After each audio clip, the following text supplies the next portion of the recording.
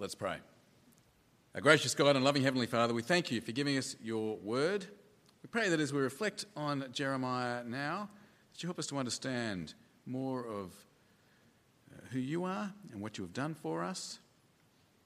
Please help us to turn in faith to our Lord Jesus Christ. We pray in his name. Amen. It's a very interesting book by the English author C.S. Lewis. It's called The Great Divorce. The title's a bit of a play on words from a title of a work by a guy called William Blake. William Blake wrote a thing called The Marriage of Heaven and Hell. The Marriage of Heaven and Hell. Well, C.S. Lewis wrote a book about the great divorce between heaven and hell. The idea of the book is that there are some people who are in hell. They get to go on a bus trip to the foothills of heaven. So they go on this bus trip, and while they're there in the foothills of heaven, all these people from heaven come to them and speak to them, and they say, please, just give up hell and come to heaven to be with us. They urge them to give up hell. But the interesting thing is this. For the vast majority of them, they won't do it. They are too attached to some kind of sin or some kind of idolatry. They don't want to go to heaven. Let me quote from an internet review of the book some of the reasons why people won't give up hell in The Great Divorce. A bitter cynic predicts that heaven is a trick. A bully is offended that people he believes beneath him are there. A nagging wife is angry that she will not be allowed to dominate her husband in heaven. All of these people have got their reasons, got their sin that they want to hold on to. What do you think of that for an idea? The idea that people are in hell, or will be when hell exists after Judgment Day, people are in hell of their own free will. Even under the judgment of God, people won't turn away from sin and live God's way. Even under the judgment of God, people won't suddenly go, oh, I was wrong, and God really is wonderful and I should love him. They're still not going to want to live God's way in God's kingdom. In that sense, they won't want to be in heaven. I think I've often had the impression, perhaps you've had this same impression, that people who are in hell will be repentant. Once they see the judgment they're under, they'll turn away from their sin. They will want and long to be with God in heaven, like we just sang. You know, I long to be where the praises never end. I yearn to be where the glory never fades. I think I've often pictured people in hell as longing to be where the praises never end, yearning to be where the glory never fades. But it's too late, and God won't let them. You might get that impression, for example, from Jesus' parable of the 10 virgins. You remember the parable of the 10 virgins who have to keep lights for the bridegroom who's coming, but 5 of them don't bring extra oil, and their oil runs out, and they have to race off to the shops, and the bridegroom comes, and then they're not allowed to come in to the party. And so they stand at the door and they knock, "Sir, sir, open the door for us." But he replies, "I tell you the truth, I don't know you." You might get the impression from that people in the outer darkness, as Jesus calls it, are longing to be in heaven. In Roman Catholicism, there is even an idea of a kind of hell in which you get cleansed and prepared for heaven. It's called purgatory. In purgatory, supposedly, under the judgment of God, you get to repent and atone for your sin until you're ready for heaven. What do you think? Do you think that people who face God's judgment will repent? Or maybe for you, this issue is actually a very personal one. Because you're sitting here this evening and you're not a Christian. And you're thinking to yourself, why would I be a Christian? Everything is going great in my life. Why would I join with those boring God botherers? Everything is good here and now. Why would I want to turn from sin and ask Jesus to forgive me and be my king? I'm going fine. But you think maybe later on, if I need to, that's when I'll do it. If things get really bad, if I get sick, if I need to have someone to pray to, maybe on my deathbed, when you think when you're confronted with the judgment of God, then you figure you'll repent. Do you get the issue I'm raising? Will people repent when they face the judgment of God? Well, as we saw last week in the book of Jeremiah, the judgment of God has come upon the Jewish people. Jeremiah has been predicting it for 40 years. He said to his people, the Jews, if you keep disobeying God's word, you'll be conquered by Babylon, taken into exile for 3 generations. For 40 years Jeremiah has said it. Now, in our reading in Jeremiah, it's happened. Chapter 39, last week we saw it. Babylon conquered Jerusalem and Judah. King Zedekiah, do you remember, had his sons slaughtered before his eyes, and then he had his own eyes put out, and he was taken into exile with the vast majority of the Jewish survivors. God's judgment has come. Babylon have taken control of Judah, and they've appointed a man called, don't know exactly how you say it, Gedaliah or Gedalia, something like that. Let's say Gedalia as governor. Now, Jeremiah is one of the few survivors left behind in Judah. And now what we're going to look at in this next section, we're going to follow what happens to Jeremiah and the other survivors. We're going to get a look at life after judgment. As we pick up the story, the Babylonian commander Nebuzaradan has found Jeremiah, and he advises him to go and stay with the Babylonian appointed governor. Have a look with me at chapter 40 and verse 5. Jeremiah chapter 40 and verse 5. Before Jeremiah turned to go, Nebuzaradan answered, "Go back to Gedaliah, son of Ahikam, son of Shaphan, whom the king of Babylon has appointed over the towns of Judah, and live with him among the people." Or go anywhere else you please. Then the commander gave Jeremiah provisions and a present and let him go. So Jeremiah went to Gedaliah, son of Ahikam, at Mizpah, and stayed with him among the people who were left behind in the land. Now, Gedaliah has this policy of cooperating with the Babylonian conquerors, and as people gather to him, he encourages them: settle down, submit to Babylonian rule. You can't beat them, so let's join them. Let's make the best of life as slaves of Babylon. A whole heap of people come to Gedaliah, and he speaks to them in verse 9. Verse 9, Gedaliah, son of Ahikam, the son of Shaphan, took an oath to reassure them and their men. "Do not be afraid to serve the Babylonians," he said. "Settle down in the land and serve the king of Babylon, and it will go well with you. I myself will stay at Mizpah to represent you before the Babylonians who come to us, but you are to harvest the wine, summer fruit and oil, and put them in your storage jars, and live in the towns you've taken over." It's a situation of peace and stability. And this stable situation, it encourages people from all over the place to come. They do settle down, and God blesses them. At the end of verse 12, they harvested an abundance of wine and summer fruit. Things are looking okay. But not for long. There's a soldier. His name is Ishmael. He's part of the royal line of Judah, and he is not ready to submit to Babylon. No doubt he reckons Gedalia, whatever you want to call him, he's a traitor. He's a traitor for giving in to Babylon. Ishmael has entered into an agreement with the king of Ammon, the king of the Ammonites, to continue the rebellion against Babylon, to maintain the rage, to keep up the fight. Ishmael's got no time for wimps who want to accept Babylonian rule. And so Ishmael hatches a plot. He starts off by killing Gedaliah and killing his supporters and killing the Babylonian soldiers who've been appointed in Judah. Chapter 41, verse 1. 41:1. In the 7th month, Ishmael, son of Nethaniah, the son of Elishama, who was of royal blood and had been one of the king's officers, came with 10 men to Gedaliah, son of Ahikam, at Mizpah. While they were eating together there, Ishmael, son of Nethaniah, and the 10 men who were with him got up and struck down Gedaliah, son of Ahikam, the son of Shaphan, with the sword, killing the one whom the king of Babylon had appointed as governor over the land. Ishmael also killed all the Jews who were with Gedaliah at Mizpah, as well as the Babylonian soldiers who were there. It's a blatant act of rebellion.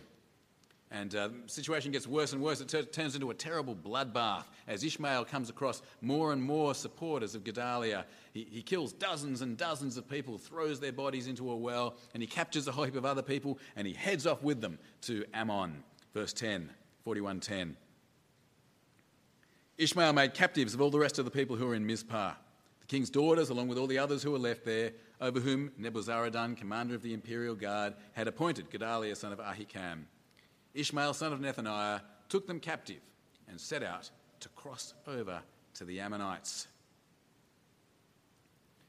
Some of the other surviving Jewish soldiers find out what's happened. They attack Ishmael. He escapes, but they manage to rescue the people that he's taken captive. Verse 11. When Johanan, son of Kareah, and all the army officers who were with him heard about all the crimes Ishmael, son of Nethaniah, had committed, they took all their men and went to fight Ishmael, son of Nethaniah. They caught up with him near the great pool in Gibeon. When all the people Ishmael had with him saw Johanan, son of Kareah, and the army officers who were with him, they were glad. All the people Ishmael had taken captive at Mizpah turned and went over to Johanan, son of Kareah. But Ishmael, son of Nethaniah, and 8 of his men escaped from Johanan and fled to the Ammonites. Then Johanan, son of Kareah, and all the army officers who were with him led away all the survivors from Mizpah, whom he had recovered from Ishmael, son of Nethaniah, after he had assassinated Gedaliah, son of Ahikam, the soldiers, women, children, and court officials he had brought from Gibeon. And they went on, stopping at Geruth Kimham, near Bethlehem, on their way to Egypt, to escape the Babylonians. They were afraid of them because Ishmael, son of Nethaniah, had killed Gedaliah, son of Ahikam, whom the king of Babylon had appointed as governor over the land. Can you see the situation they're in? So they've rescued these captives, but now they don't know what to do. This bloke Ishmael, he has killed the Babylonian appointed governor. He has killed the Babylonian soldiers stationed in Judah. He's directly rebelled against the empire of Babylon.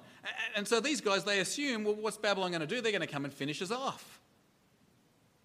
So they come to Jeremiah and they say, can you please get God to tell us what to do? Chapter 42 and verse 1. 42:1. Then all the army officers, including Johanan, son of Kareah, and Jezaniah, son of Hoshiah, and all the people from the least to the greatest, approached Jeremiah the prophet and said to him, please hear our petition and pray to the Lord your God for this entire remnant. For as you now see, though we were once many, now only a few are left. Pray that the Lord your God will tell us where we should go and what we should do. Jeremiah says, sure thing, that's what I'll do. And they promise that they take an oath. Whatever God says, we'll do it. We promise, cross our hearts, not our fingers, cross our hearts and hope to die. Verse 5, 42:5. Then they said to Jeremiah, may the Lord be a true and faithful witness against us if we do not act in accordance with everything the Lord your God sends you to tell us. Whether it's favourable or unfavourable, we will obey the Lord our God to whom we are sending you, so that it will go well with us. For we will obey the Lord our God. Jeremiah goes away, prays, asks God what they should do. 10 days later, God tells him. God says, you don't need to worry about Babylon. I'm going to have compassion on you. Just settle down, stay where you are. Verse 7.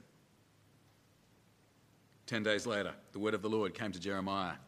So he called together Johanan, son of Kareah, and all the army officers who were with him, and all the people from the least to the greatest. He said to them, this is what the Lord, the God of Israel, to whom you sent me to present your petition, says. If you stay in this land, I will build you up and not tear you down. I will plant you and not uproot you, for I am grieved over the disaster I have inflicted on you. Do not be afraid of the king of Babylon, whom you now fear. Do not be afraid of him, declares the Lord, for I am with you and will save you and deliver you from his hands. I will show you compassion so that he will have compassion on you and restore you to your land. See the message? Perfectly clear, isn't it? God's told them exactly what they should do. He says, stay where you are, settle down. He goes on to say, the one thing you must not do is go down to Egypt. That's do stay in Judah. Do not go to Egypt. If you do this, God says, you will die. Verse 13. However, if you say, we will not stay in this land, and so disobey the Lord your God, and if you say, no, we will go and live in Egypt, where we will not see war or hear the trumpet or be hungry for bread, then hear the word of the Lord, O remnant of Judah. This is what the Lord Almighty, the God of Israel, says. If you are determined to go to Egypt, and you do go to settle there, then the sword you fear will overtake you there. And the famine you dread will follow you into Egypt, and there you will die. Indeed, all who are determined to go to Egypt to settle there will die by the sword, famine, and plague. Not one of them will survive or escape the disaster I will bring on them. God's word, perfectly clear. Unfortunately, the people have already made up their minds. They're heading to Egypt. Verse 19. A remnant of Judah. The Lord has told you, do not go to Egypt. Be sure of this. I warn you today, you made a fatal mistake when you sent me to the Lord your God and said, pray to the Lord our God for us. Tell us everything he says and we will do it. I've told you today, but you still have not obeyed the Lord your God and all he sent me to tell you. So now be sure of this. You will die by the sword, famine and plague in the place where you want to go to settle. And sure enough, that's exactly what happens. The people disobey God. They head off to Egypt. Chapter 43, verse 1. When Jeremiah finished telling the people all the words of the Lord their God, everything the Lord had sent him to tell them, Azariah son of Hoshea and Johanan son of Kareah and all the arrogant men said to Jeremiah, you are lying! The Lord our God has not sent you to say, you must not go to Egypt to settle there. But Baruch son of Neriah is inciting you against us to hand us over to the Babylonians so they may kill us or carry us into exile to Babylon. You can just imagine Jeremiah at this point, can't you? 40 years I've been telling these people to do what God says. 40 years and it is still going.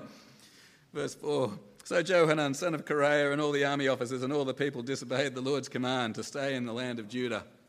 Instead, Johanan son of Kareah and all the army officers led away all the remnant of Judah who'd come back to live in the land of Judah from all the nations where they'd been scattered. They also led away all the men, women and children and the king's daughters whom Nebuzaradan, commander of the imperial guard, had left with Gedaliah son of Ahikam, the son of Shaphan. And they also led away Jeremiah the prophet and Baruch son of Neriah. So they entered Egypt in disobedience to the Lord and went as far as Tahpanhes. All right, that's where we'll stop this evening. Next week you can spend some time with Warren in Egypt with these people. But can you see what's here in these chapters, in this section? God's judgment has come onto Israel. Babylon has defeated the Jews. Now we're following these people in life after judgment. We're following Jeremiah and the few survivors who are left in the land, and it's just one disaster after another. Now, they start off under Gedaliah, trying to make a life within the Babylonian Empire, just as God's told them to do through Jeremiah. But Ishmael wants to maintain the rage, to keep up the rebellion, so there's assassination and mass murder and all kinds of plots and intrigue. Ishmael's defeated, but then the people and it takes a whole chapter to make this very simple point because it is such direct and utter and complete disobedience to God, in direct disobedience to the word of God through Jeremiah, they head off to Egypt. Complete nightmare from beginning to end, but the thing that stands out to me is this. The Jews are no different after God's judgment than they were before. They haven't changed at all. They're just as hopeless, just as pathetic, just as rebellious to God after he's judged them as they were before he judged them. God's judgment has not brought repentance. Do you know what? I reckon, as readers of Jeremiah, this should not be a surprise to us. Do you remember way back in chapter 24, do you remember the vision that God gave to Jeremiah of the 2 baskets of figs? You remember that vision? There was one basket that was full of all really yucky, horrible figs, and there was another basket full of good figs. Do you remember what the yucky figs were? It was the people who were going to be left behind in Judah and Jerusalem. God says they're like yucky figs. They're not going to obey me. They're going to be destroyed. But you remember there were also the good figs. The good figs, do you remember who they were? They were the people who were taken into exile in Babylon. God said they're going to be like the good figs. He says he's going to bring them back to Judah, and he promises that he will do something for them, something that would enable them to repent, something that would enable them to love God, something that would enable them to be his people and be able to stay with him in the promised land. God said in chapter 24, he said, I will give them a heart to know me. Or do you remember chapter 31? If you remember anything from this series in Jeremiah, remember chapter 31, verses 31 to 34. Critical verses in the Bible. God talks about how he'll make a new covenant with his people. He promises that he will forgive them, and he promises to change their hearts so that they will know God, so that they will want to turn away from sin and idolatry, so that they'll want to love and worship God. It's no great surprise to us that these people here in our passage are unchanged. It's no great surprise that they still disobey God's word. It's no great surprise that facing God's judgment hasn't fixed them, because they've got exactly the same hearts they always had. Judgment wasn't going to bring repentance. What they needed was God to mercifully give them a new heart. Friends, you know what? People haven't changed at all. People today are exactly the same as people in those days. The Bible's perfectly clear about this. Unless God gives you and me a new heart, we will not repent. Not only will we not repent, we cannot turn from sin and trust in Jesus. Paul writes this in Romans chapter 8. He says, "Our sinful mind is hostile to God. It does not submit to God's law, nor can it do so. Those controlled by their flesh, that is their natural, sinful, normal human nature, those controlled by their flesh cannot please God." We can't do it. We can't turn away from sin. We can't love God. We can't please God unless by his Spirit he works a miracle of new creation in our hearts. But friends, as we've seen, this is part of what is so good about the good news of Jesus. I reckon it's one of the best things about the good news of Jesus. Paul goes on to say in Romans 8, he says, if we belong to Christ, then we have the Spirit of Christ. And if we have the Spirit of Christ, we're no longer controlled by our sinful nature. Instead, the Spirit helps us to fight against the sinful nature. The Spirit helps us to be unsatisfied with life here on this earth. The Spirit helps us to turn from sin and serve God. And the day will come, Paul says in Romans 8, when that same Spirit will raise us from the dead and transform us completely into the people we were meant to be all along, the people who do love God with all our heart, soul, mind and strength.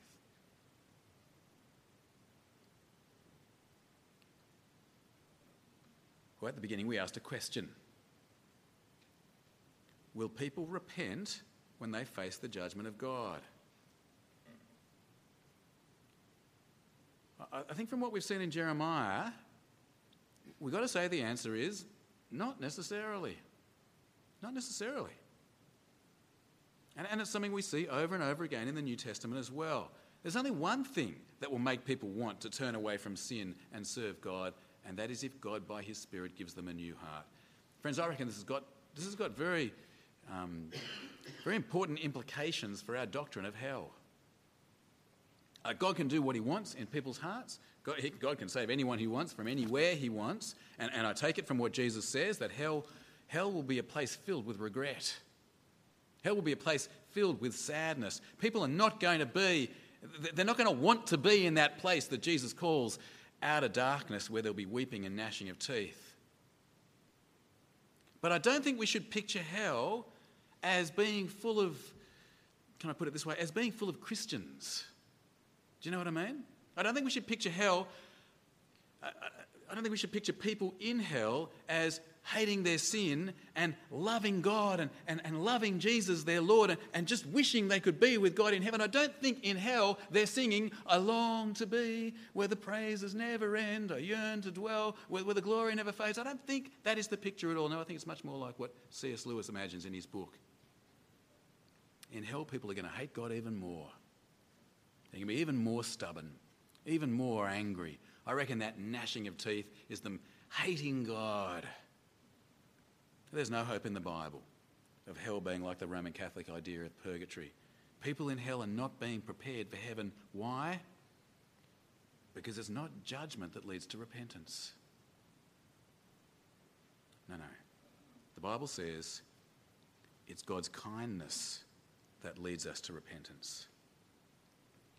God has kindly given Jesus to die and rise again, to pay for our sin, to give us God's Holy Spirit so we can be part of Jeremiah's new covenant where our sins are forgiven and our hearts are changed. It is only with that new heart that we will want to be God's people.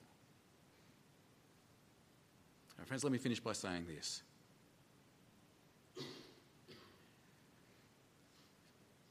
I hope you're not waiting to put your faith in Jesus. I hope you're not putting it off. I hope you're not thinking, look, everything's going fine, and while everything's going fine, I don't need it. I hope you're not thinking, I'll worry about putting my faith in Jesus later on if I need to. If things go wrong in my life, if I'm facing sickness and I need someone to heal me, if I'm facing death, if I'm confronted with the judgment of God, that's when I'll put my trust in Jesus. Friend, I've got to warn you, the Bible says now is the day of salvation. Today is the day God commands you to turn from sin and rely on Jesus. And maybe you're sitting here and you feel like, I don't think I can do it. I don't think I've got it in me. You might say something like, and somebody said these very words to me just the other day. He said, I wish I had your faith. You don't want my faith. What you want is my Saviour. That is why Jesus died for you. To forgive you and to change you, to give you the new heart that does hate sin and love him here and now. Hell is not the place for repentance. The future isn't the time for repentance. When things go wrong isn't the time for repentance. The time to put your trust in Jesus, to turn away from sin, is now, today, here. So do it now, today. Call on God to forgive you and give you the new heart you need. Know his kindness to you. And now, turn from sin. Put your hope in Jesus. Let's pray. Gracious God and loving Heavenly Father, we thank and praise you that Jesus has done everything that it takes for us to be in heaven with you. Thank you that he's lived the life we should have lived. Thank you that he's died on the cross to pay for all our sin. Thank you that you've raised him from the dead and seated him at your right hand and poured out your Holy Spirit, who can give us the hearts we need to turn away from sin and trust Jesus. Heavenly Father, will you please graciously grant us the repentance and faith that we need? Will you please grant us perseverance so that we hold fast to Jesus all of our days? Father, we do long to be where the praises never end, yearn to be where the glory never fades. Father, we long for that day and we pray, come, Lord Jesus. Amen.